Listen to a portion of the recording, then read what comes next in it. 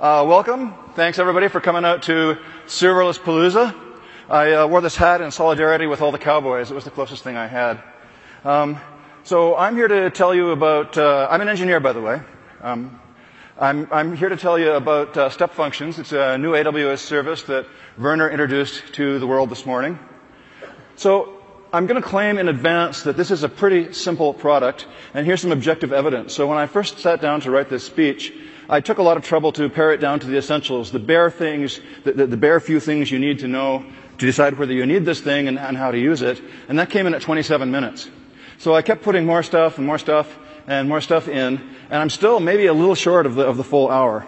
So it's quite possible I'll use all the time if I go slow, and there won't be any for questions. If that's the case, I promise to go out there and stand in the hallway and talk about step functions until either you get bored or fall over.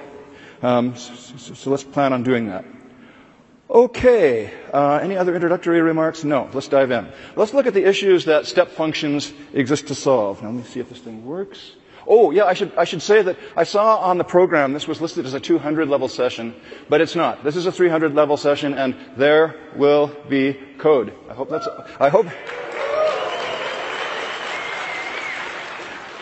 okay. Okay, sounds like it's okay. Okay, so let's start here. There you go. There's a Lambda function, a stateless function living in the cloud. Isn't that a great thing? So I think we all got our minds expanded in 2014 when they announced that, and what else would you want? I'm done. You might want a little more than that. And I think the core idea of a stateless function in the cloud driven by events remains a very strong idea, and a number of people in this room suggests a few of you agree with me.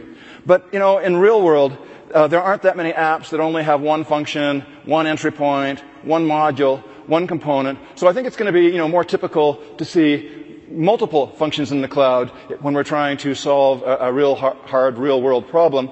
And in fact, more than just a few.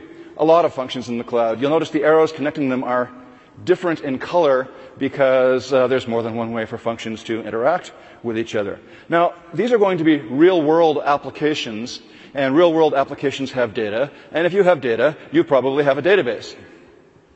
And I've noticed that with cloud-native applications, there is very, very high usage of queuing and messaging technology. That gold thing is the icon for SQS, which is another thing I happen to work on, but there's lots of other messaging technology as well. And now I'm going to say something that may be in poor taste. Now, I realize that this is the serverless track, but they're still servers. The world still does have servers. And I think, those of us living in the serverless future should be tolerant of the fact that the world has servers and deal with them. And, it's worse than that because this is a cloud conference, but sometimes those servers aren't in the cloud. They're just out there in a data center somewhere, and so probably at some point you're going to have to talk to them. So I'm going to claim that I have now built up on the screen here a picture of the real internals of a modern serverless application with the kinds of things you might find in it. Okay, so let's subtract all the parts and just leave the arrows. They're different colors, as I said, and that's really the essence of what we're going to talk about here today, is, what those arrows are, how we actually coordinate and communicate with each other. So before we dive into the how of what we're going to do, let's talk about what people want to do. Now, you may have seen one or two of these slides in Werner's keynote this morning. He stole them from me, but that's okay. So I'm not going to talk about these right now because we're going to give each of these subjects a little love as we work our way through the presentation. But I think, most people are going to say, when they see that. I mean, most people have wanted to run functions in sequence or in parallel or catch errors or, run things for hours or route things to a function based on what's going on. None of these are terribly controversial subjects. And speaking of Werner, I want to give a nod to another subject he invested some time in, the 12-factor app idea. For those of you who have not read this essay, please do. I'm not dogmatic, and I don't insist that our junior engineers actually chant these like mantras, but I do care a lot about the questions the 12-factor app asks, and I try and ensure that people have at least thought about them. And I want to focus in on step 6 and read out the last paragraph there, which says, In well-architected application, state should be stored in a stateful backing service. That's what this is. Okay, so I think we've agreed that it's a good idea to deploy and coordinate multiple functions in order to get our job done.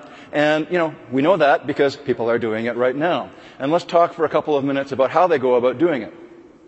So probably, the most obvious way to link Lambda functions together is to link them together into one great big binary and call from one to the other using good old-fashioned method dispatch. And I'm not going to say this is a terrible idea. I mean, if you look at the Zappa project, it implements more or less all of the Django framework, or actually any WSGI-based Python app, as a Lambda function. And that's fine. It's a really cool project, and I'm a fan. But I think we can do better. I actually am warmer to the idea of multiple independent Lambda functions in the cloud, each of them doing one thing well and dispatching to each other. I think we get better modularity, more of a microservices approach. So I'm not really crazy about this idea in the cases where you can avoid it. Being independent smells more like the future.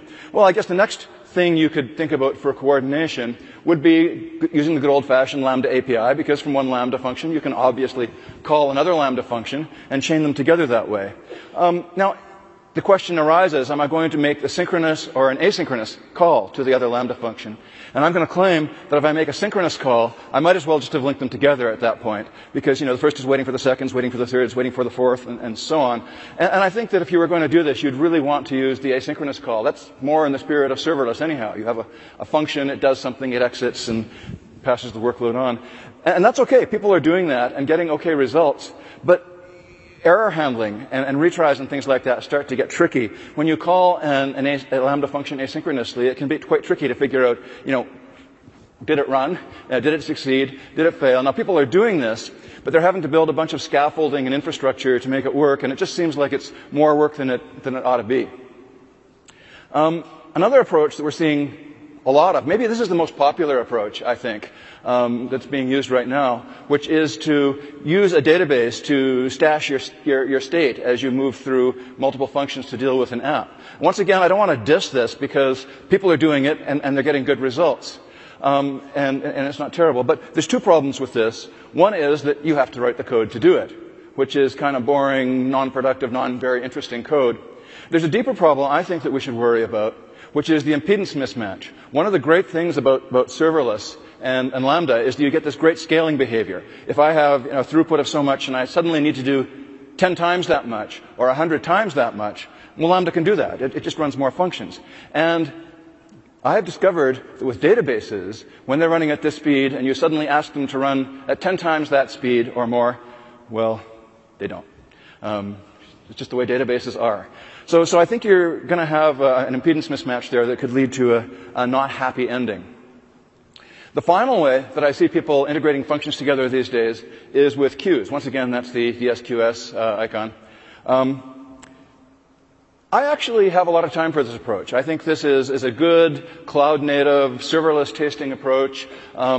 And I've seen people get good results with it, and once again, there's nothing terrible about it. But once again, it feels like more work than it should be, because you have to own and maintain the queues, you have to put the messages in and take them out, and then there's the issue of, I do some work, I send it down the queue to the next worker, and suppose they blow up or get throttled or something bad happens, and I want to retry. Well, once again, you're going to have to do a bunch of extra work to engineer that and make that happen.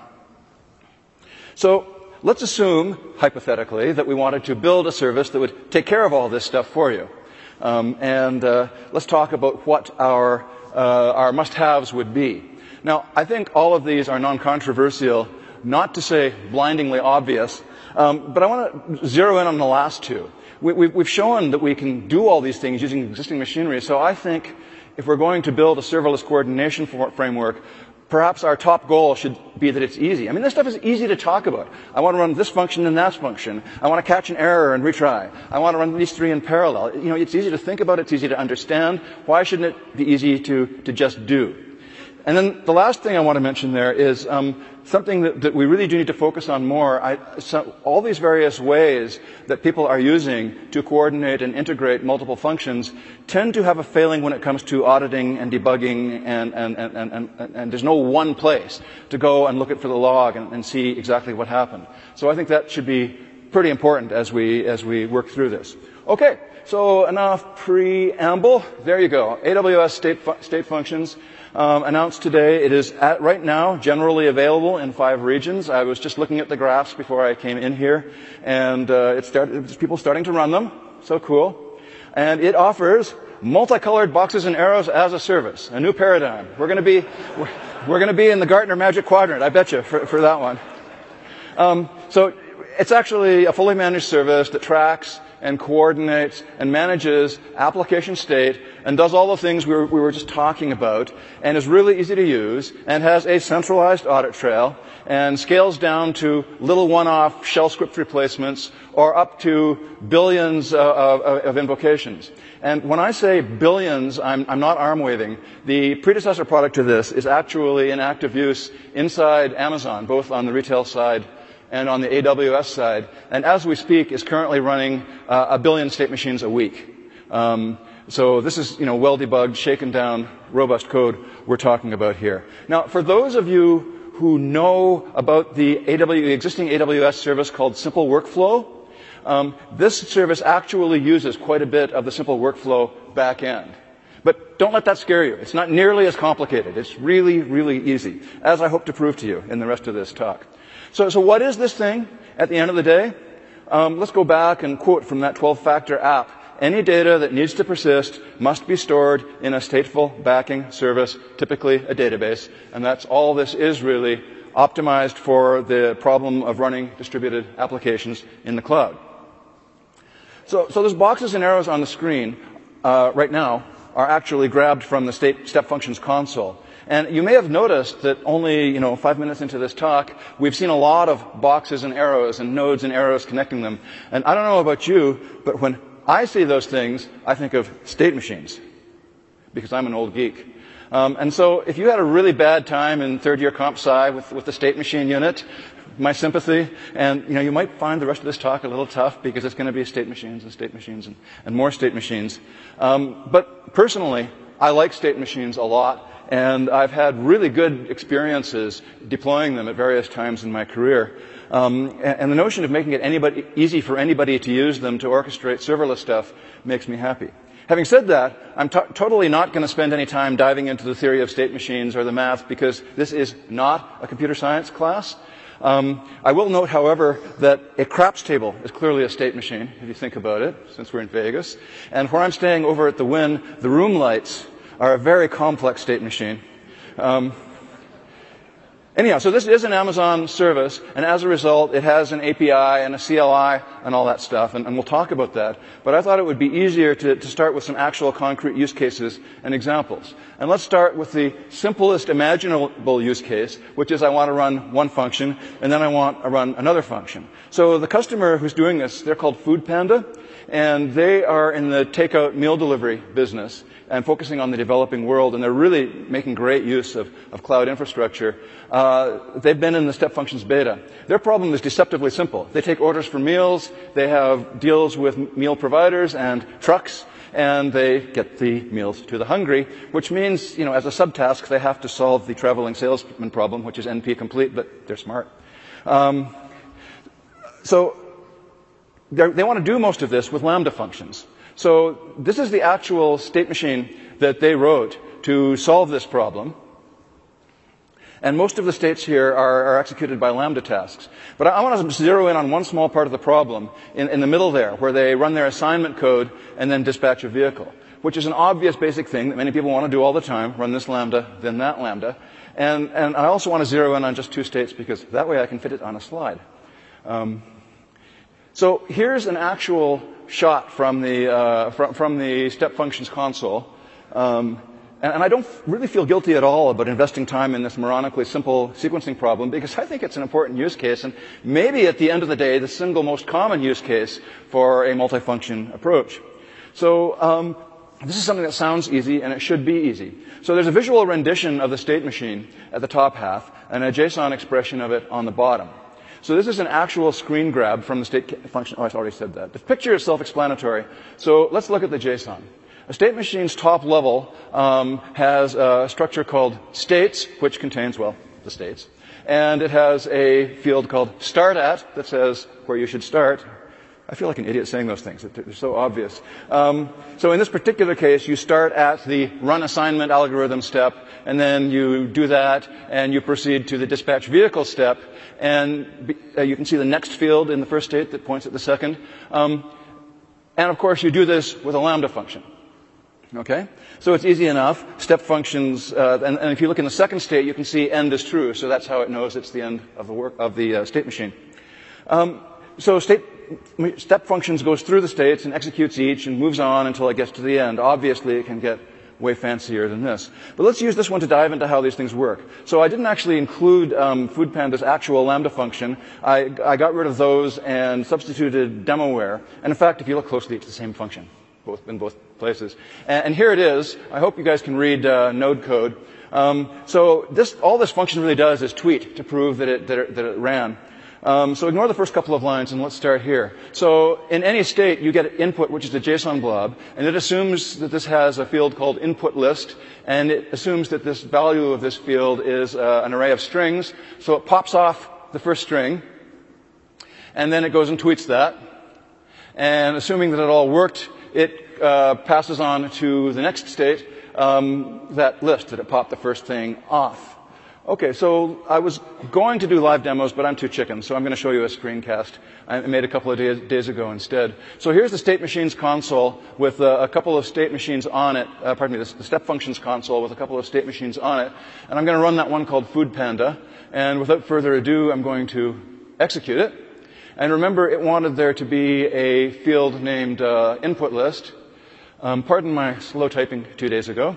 And it wanted the value of input list to be a string array. So let's pop a couple of strings in there. Yeah, I was typing badly 2 days ago. Happy Thursday in Las Vegas. But I typed this Tuesday. So having provided the input, let's go and run that puppy. As soon as I do that, it draws a picture. The first thing is colored blue. It means it's executing. Now, that's a bit of a lie. It's already finished by now. It's just a couple of Lambda functions, but we're waiting for the console to update. Now, the console will update there it is, and it shows that both of them ran and completed successfully and turned green. Now, if you look at the bottom, there's that audit trail I was telling you about. So it walks you through what happened. You know, the state machine started, it entered this state, it scheduled the Lambda ran, the Lambda succeeded, the task exited, the next. And of course, this is a standard AWS kind of history format. There's an API, you can fetch it. Let's go back up. Come on, Tim, 2 days ago. I'm finished talking about that. Yeah, let's go back up and look at, I'm going to click on that first state, and then I'm going to go over on the right there, and these are debugging aids. So I can see there was the input to the whole state machine. And if I go down, and there's the output from the whole state machine. If I move down and click on the details for the step, I can see that its input was, well, what I typed in, and its output was the same, only with the first thing piped off. So you can see how this sort of works. Now, we should actually not take it on faith. Let's go over to Twitter and refresh it and make the you may care about thing go away. And there are the first Happy Thursday from Vegas, well, with a Google Cloud ad in between. So cute. Anyhow, let's go back here. So,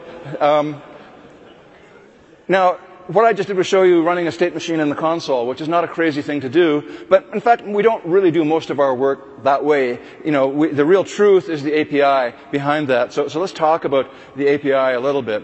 So the API, and this isn't the whole API. There's some more stuff, and I'm not going to dive into the details of methods and arguments and so on. But I'm going to give you a 50,000-foot view. So there's some more API that I'll show you later. But this is everything you need to run what I just showed you. So the first thing you do is you're going to create a state machine, which you define in JSON DSL. Let's take a quick side trip over to the console. And so here's the create state machine screen, and you can see that it's got a bunch of blueprints, just like Lambda. So there's a bunch of pre-cooked state machines that you can take and edit.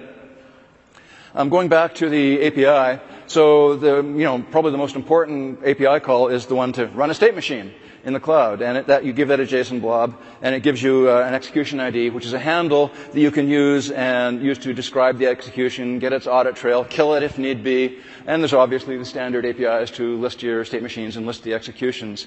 In case it's not obvious, you can have hundreds or thousands or any number at all of executions of the same state machine live at any one time, and that's what we'd expect. Now, there'll be one-offs, a few cases where you used to write a shell script, but it's just easier to do this and orchestrate your lambdas this way. But I'm sure there's going to be people who have production ones that run hundreds of thousands wide, and I know that because we're doing that actually inside Amazon. Now, let's go back to that first step, where we create a state machine by uploading a JSON DSL. So there's the specification of the DSL. And there's its URL down there at the bottom of the screen, stateslanguage.net/spec. Oops, pardon me, that's wrong. It's actually spec.html. stateslanguage.net/spec.html. And it's a standard, easy to read specification with a nice friendly license at the top. Why is it in JSON? I mean, it could have been YAML or XML or ION, or we could have invented a new syntax, and I just don't want to have that argument, really. JSON, is so widely implemented these days that it's kind of the thing you should use unless there's a really good reason you shouldn't use it. And it has the advantage that I can show you examples and you can read them without, ever having seen this language before, which I think is a pretty big deal. I should say, however, that I found there was a pretty close correspondence between what we needed to have in the states language and what JSON can do. Having said that, I personally hate hand-editing JSON. I can never, ever get the commas right. And so I wouldn't be surprised if there were higher-order ways of specifying state machines that compile down to this. This may end up being the state machine assembler language. Now, I see that a lot of you are now looking at your laptops having clicked on that URL, and that's fine. Go ahead and read it. See if I care. But I'm going to show some code that's not in there. So it turns out that when you upload a state machine, the step function service runs a syntax checker that throws it back at you with a 400 code if you fat-fingered it. And that's really, really annoying, particularly when you're trying to develop a state machine. So there's a Ruby gem called statelint. What a great name, that you can go and download and use on your desktop or laptop or wherever to check it. The construction of that validator is actually a little bit interesting and does not rely on JSON schema. I wrote a blog on it. My blog's easy to find if you know my name. Anyhow, let's go back to some of the things we can do with state machines to build serverless applications. So we talked about running them in sequence. The next thing I want to do is route execution to a particular state machine based on the data that I'm dealing with. Common thing to want to do. And the customer we talked did this work in this case is called The Take. They are a movie marketing company. So if you like the coat that Matt Damon's wearing in a movie, you can go to them and they'll help you buy it. And they get requests and they route them to a bunch of different retailers, only one of whom is Amazon. Oh well. And then they also have a screen scraping facility. And so in order to do what they wanted to do, they wrote this state machine. Some of those boxes are Lambda functions. It's all pretty straightforward. Now, the interesting part for what I want to talk about now is that box at the top of the screen that is labeled choice state that decides which way to branch and which Lambda function to call. So let's dive straight in and look at the JSON for that. I think it's pretty self-explanatory. This particular choice has 5 branches. Now, if you look closely at the choices field, it's an array. So it works like a case statement in a programming language. It goes through the elements of the array, until it finds one that matches and then follows the next pointer. And the way it does it is it's got this field called variable in there, and the value of variable is a JSON path. JSON path is a widely implemented popular thing for pulling data out of JSON blobs. And it turns out that in this case, for the choice in the first branch, it looks at the variable field, and if the value is screen scrape, you can see where it goes. I don't think this requires that much explanation. I should say that in this case we're doing string equals, but we have a full suite of comparators. There's numeric and Boolean and timestamp. Timestamp is nice to have, and it's got greater than and less than and greater equal and all the stuff you'd expect. And it's got and or and not, so you could build hideous, deeply nested listed booleans that I would have no hope of fitting on a slide here, so you're not going to see it. Sorry.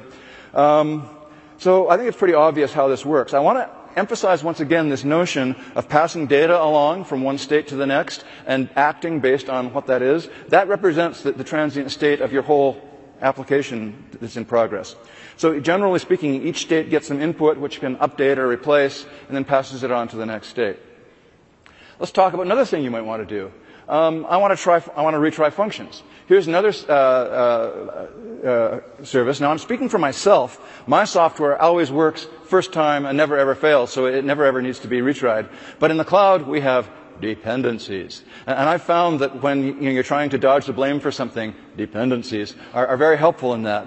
And in this particular case, they have a dependency on a RESTful API that, mysteriously just sometimes fails. Hard to believe that such a thing could happen, I know, but, in the real world, it just might.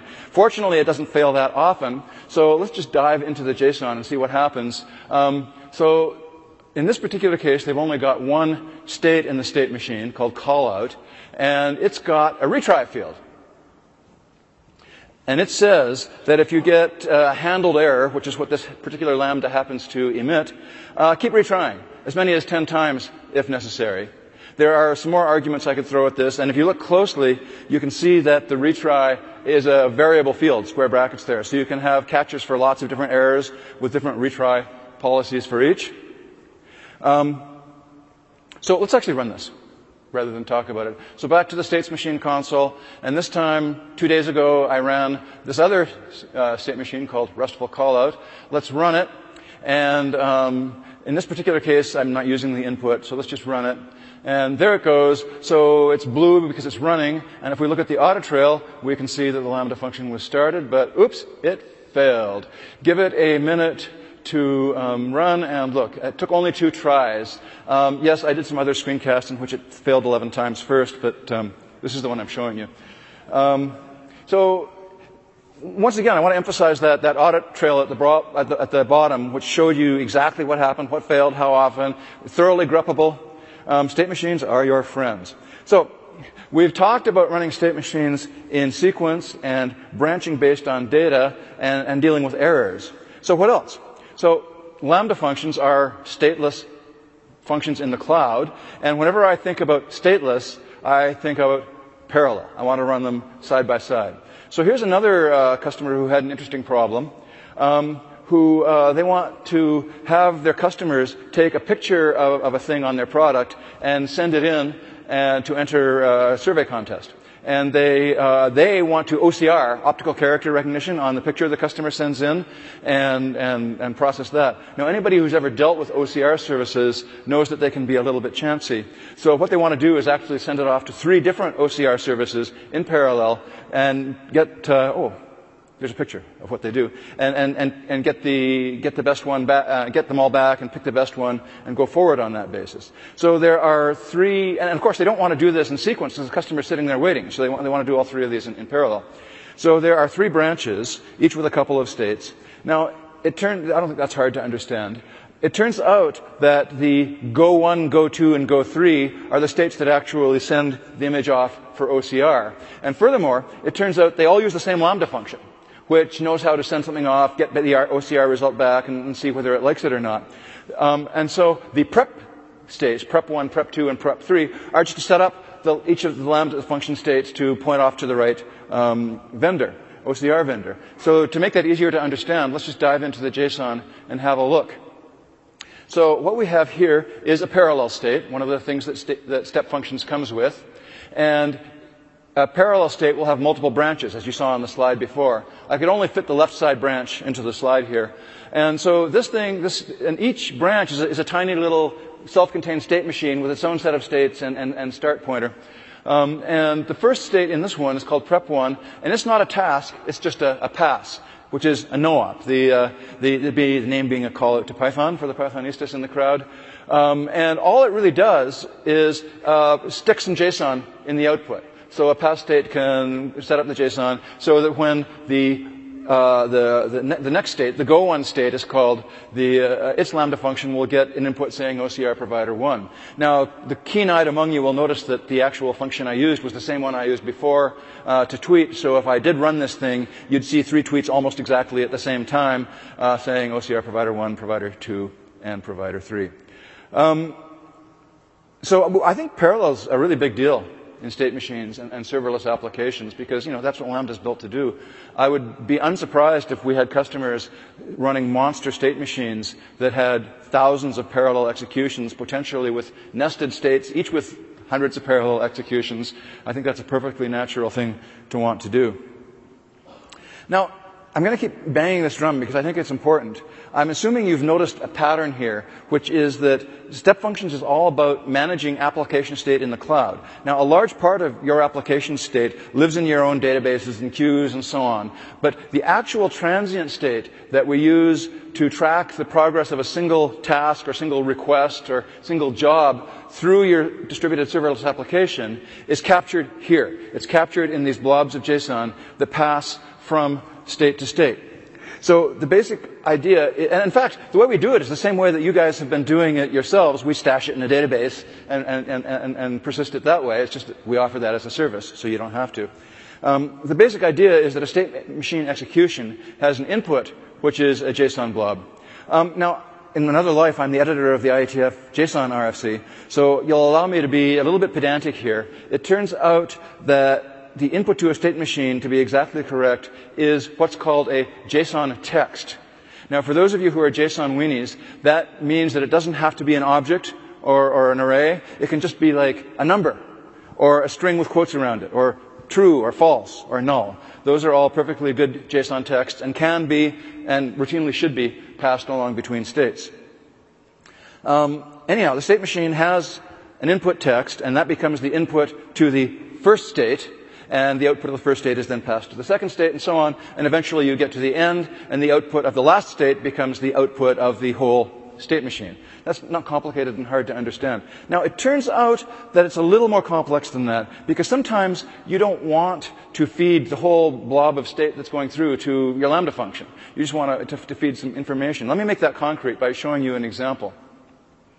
So suppose I have a Lambda that can add up an array of numbers.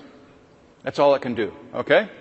And I have a task state there in the middle, but the input to this state is a nice little JSON object with, a title and another field, which is the array of numbers. And so what you can do is in the specification of the state, you can say input path.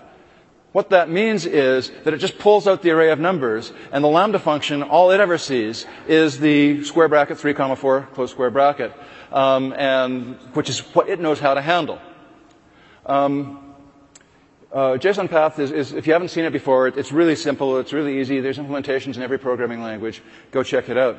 Now, there are some corner cases here. Now, you notice in the machines I showed you so far, there weren't any input paths. And if you don't provide an input path, well, the default is it just passes the whole thing, whatever came into the state, to the JSON function. Sometimes you're going to want to run to the Lambda function. Sometimes you're going to want to run a function strictly for side effects, to update a database field or something like that. So you can arrange for it not to have any input at all. You just say input path nil, and it'll just get an empty object.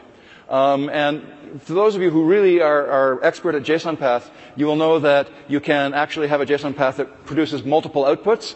And if you do that, we wrap square brackets around it and hand a single JSON array to the task. So this is just bookkeeping, but I think it hits actually a pretty useful 80-20 point. So I've talked about the stuff coming into a state. Now let's talk about the stuff going out of a state. So let's go back to that same example. Suppose that Lambda function that knows how to add arrays of numbers, it just produces a single number as output. So in this particular case, its output would just be the single character 7, which is a perfectly fine JSON text. But we don't want to throw away all our input and just have 7 be the output. So there's another field here called result path, and that says take the input and then take the output from the Lambda function from the task and stick it into the input at that JSON path. And so you can see what the output of the state is at the bottom, right? So we've pulled the array out of the input, raw input. We've fed it to the Lambda function. We've taken the output from the Lambda function and we've jammed it into the input state and passed that on to the next state in the state machine. Once again, Not all that sophisticated, but it hits I think a super useful 80-20 point. Having said that, I wouldn't be terribly surprised if sometimes state machines have lambdas that are only there to rearrange the JSON and get it ready for the next state. But I've actually seen this pattern. I saw one customer had a thing where they put just a very little object with just a customer ID in at the top. Then they successfully enriched it by putting in account numbers and phone numbers and email addresses and so on with just this style of computing as they passed through the state machine. Once again, there are some corner cases. If you don't provide a result path, like I hadn't in any of the state machines I've showed you so far, the output from the task just becomes the output from the state. You can also arrange to have it just thrown away, once again, if you're just in it for side effects. And you're not allowed to have plural JSON paths in this. Not acceptable. Okay, that's enough about bookkeeping and data flowing through. But let's go back to some more customer situations and how they used state machines to address them. Gosh, I'm running fast. Going to be lots of time at the end. This is a simple service. Let's talk about try-catch finally. Every programming language in the world has try-catch finally. And, you've already seen a retry when I retried that Lambda function until it worked. But, you need more than that. You need to say, try doing this. If it blows up, well, go do that instead. And no matter what happens at the end of the day, do this. And of course, you could do that in your Lambda function. In this particular case, the customer who's doing this is, pardon me, I missed a slide there.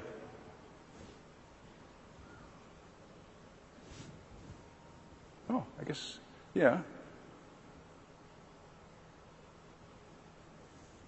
Okay, I missed, there's the slides being skipped over, but it's not that important. So the customer here is a customer called OutSystems, and they provide a platform as a service, and they really care a lot about reliability.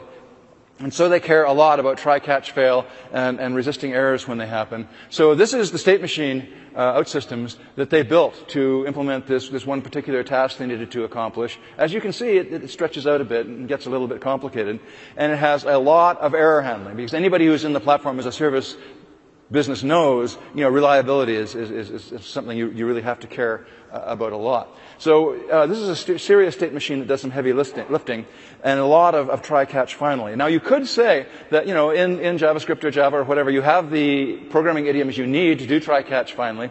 So why don't you just do your error handling right there inside your Lambda function? And, you can. There's nothing wrong with that. But I would actually prefer not to. I would like my Lambda functions to be single-purpose things that just do one thing and do it well. And if they blow up or something goes wrong, let's take care of that at another level, at a higher level, at the state machine level.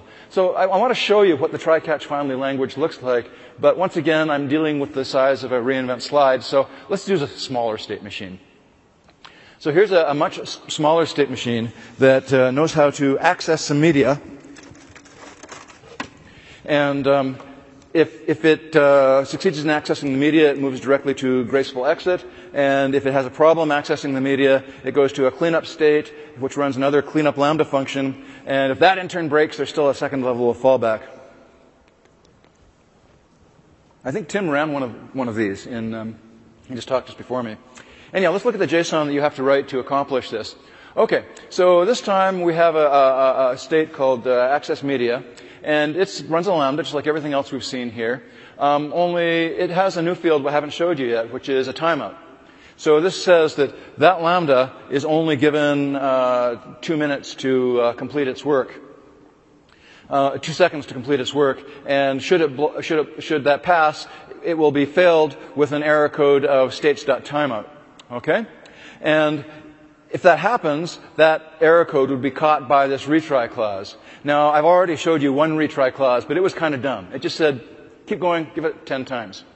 This retry clause here is quite a bit more sophisticated. It says not only how many times can you retry, but how long you wait and how much you increase the back off by each time. So, if it fails, it'll wait 2 seconds and retry. And if it fails, times out again, it'll wait 3 seconds and retry. And if it times out again, it would wait 4.5 seconds only. It won't because we've only allowed 2 retries. So with 1 attempt and 2 retries, it will run a maximum number of 3 times before it gives up. And should that happen, should it time out 3 times in a row, or should the Lambda suffer some other catastrophic failure that we haven't accounted for, that would fall through to the catch clause. And once again, catch, just like retry, is an array. So you can have different catchers for lots of different error conditions, and it would branch to the cleanup state. So of all the things in step functions, I have a sneaking suspicion that this might be the single most useful. And I kind of think that you really don't want to write any serious serverless code with orchestrated multiple functions without having one of these. And I also think that it might be the case that a high proportion of just the standalone single Lambda functions in the world might benefit from having one of these things wrapped around them to deal with it when necessary. Okay. Let us talk then about the last thing that I'm going to talk about in terms of how this works, that we hear about from customers. And this is the situation where code that runs for hours or a long time. And the world has a lot of this stuff. Obvious examples are, transcoding huge media files, or, inverting mega matrices, or, running legacy Fortran code, or whatever it is that floats your boat. But it happens. And whereas, the amount of time that Lambdas are allowed to run is growing, there's going to be things where, Lambda is just a poor match. Let me give you one concrete example. And this is the example of somebody who wants to monitor some equipment for an 8-hour shift. Now, this is just a wildly inappropriate thing to do with a Lambda. And so how are we going to do this? Let me show you the JSON first of all, we need a new API to do that, because so far all I've showed you is how to call Lambdas. So we need a little bit more API for this to work. So in the state machines, there's a thing called a task.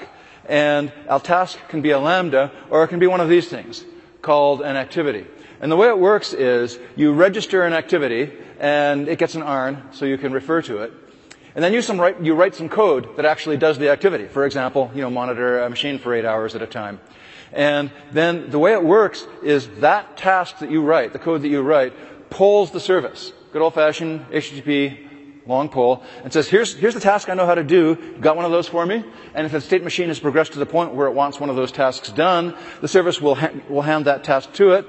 And then once you've done that inside your own code, when you're finished, you can report back success, or you can report back failure, or you can report a heartbeat to say, here, I'm still here, I'm working, everything's okay. Now, this code, it can be anything that can make REST calls to do this. So it could be running on EC2, it could be running in an ECS container, it could be running on your own desktop at home, it could be running in your own data center, it could be in any programming language you can possibly think of. Now, I acknowledge this is not exactly serverless, but once again, I think that the serverless world and the legacy serverful world need to get along and be best friends. So, we need to walk both sides of that street at certain times. So let's actually do a state machine that does that. So once again, there's a few interesting lessons in here. So here are 2 states in a state machine that actually use one of these activity thingies. The first one is a wait state, which is something that's logically necessary to have in a state machine, even though I hadn't talked about it yet.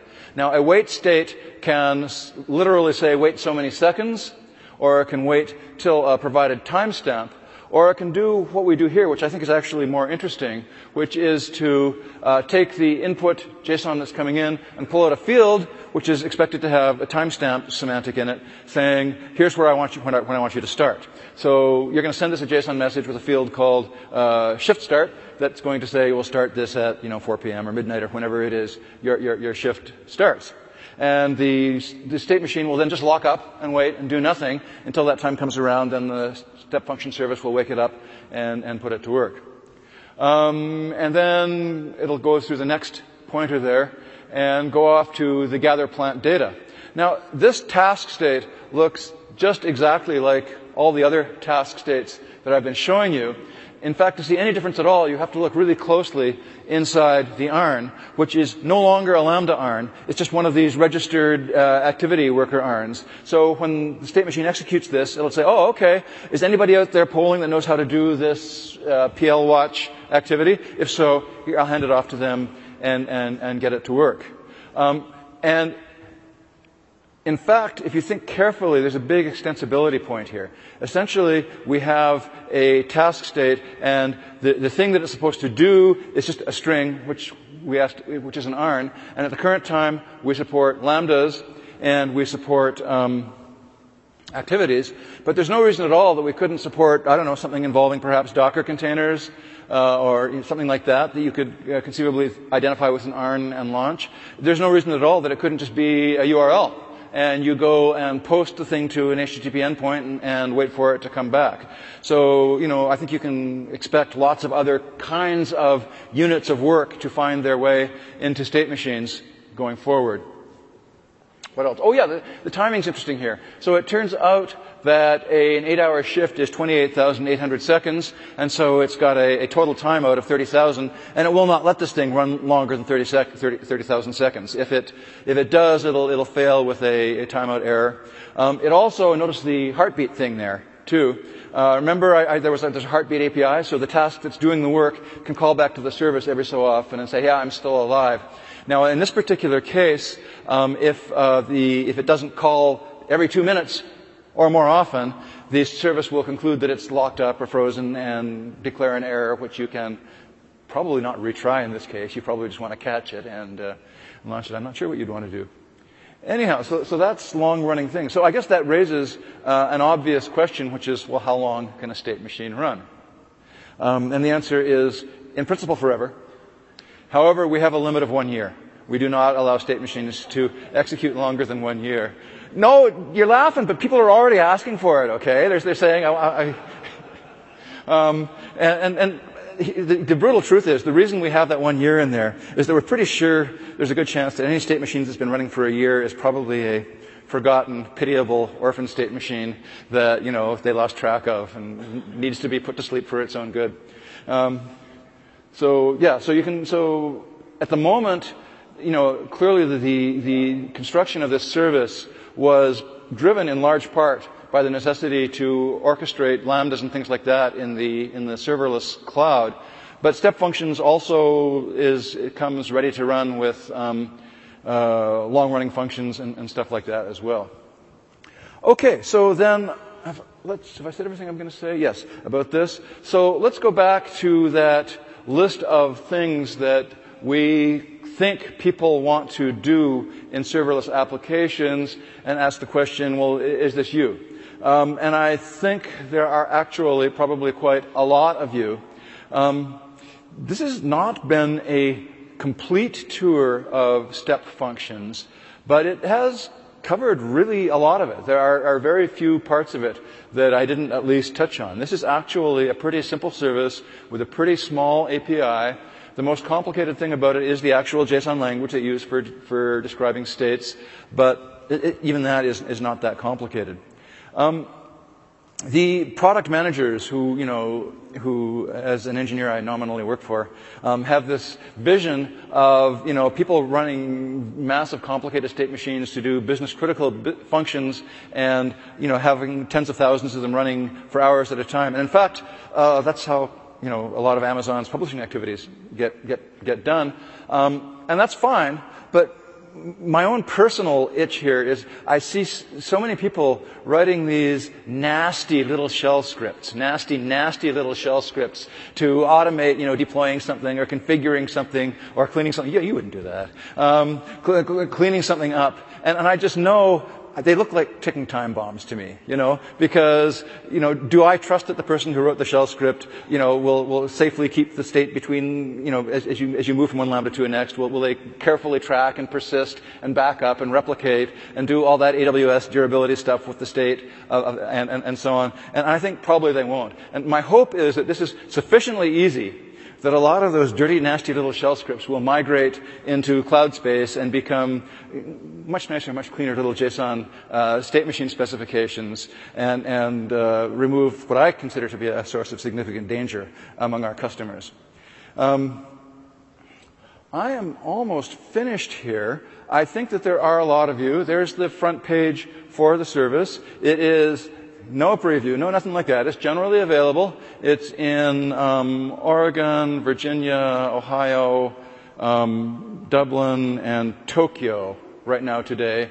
And our intent is that it be available everywhere. We regard this as at least everywhere their Lambda is, a foundational element for the construction of next-generation cloud-native applications. So head on over there, try it out. We think it's easy. Now you're going to ask, is it free? No, it's not free. But the price is really, really, really easy to understand. So you think of your state machine as one of those graphs that was being driven on board, and every time you click from one box to the next, that's 1/1000th of 2.5 cents. And there you go. And also, it has a free tier, 4,000 free transitions a month, which I think should be plenty to motivate you to make all those nasty little shell scripts go away and replace them with nice, clean state machines. The pricing is nice and easy to understand. I am about done, and we have almost 10 minutes left. I will say that there is another related session at 5:30 today over in the compute track. That one, since it's in the compute track, is a little bit less Lambda-centric and a little bit less code-heavy and more talking about the kind of business considerations you might find applicable to doing this stuff. And then, of course, we're going to have a related session for anybody who wants to talk about this. I think they want to clear the room, so I think I'm going to be rude and walk steadfastly out the door. And if you want to talk to me, let's go outside and talk outside. That's me, Tim Bray at Amazon. Anybody who does anything with this and it's really great, send me an email and tell me about it. I'm also called Tim Bray on Twitter. Evaluation, please.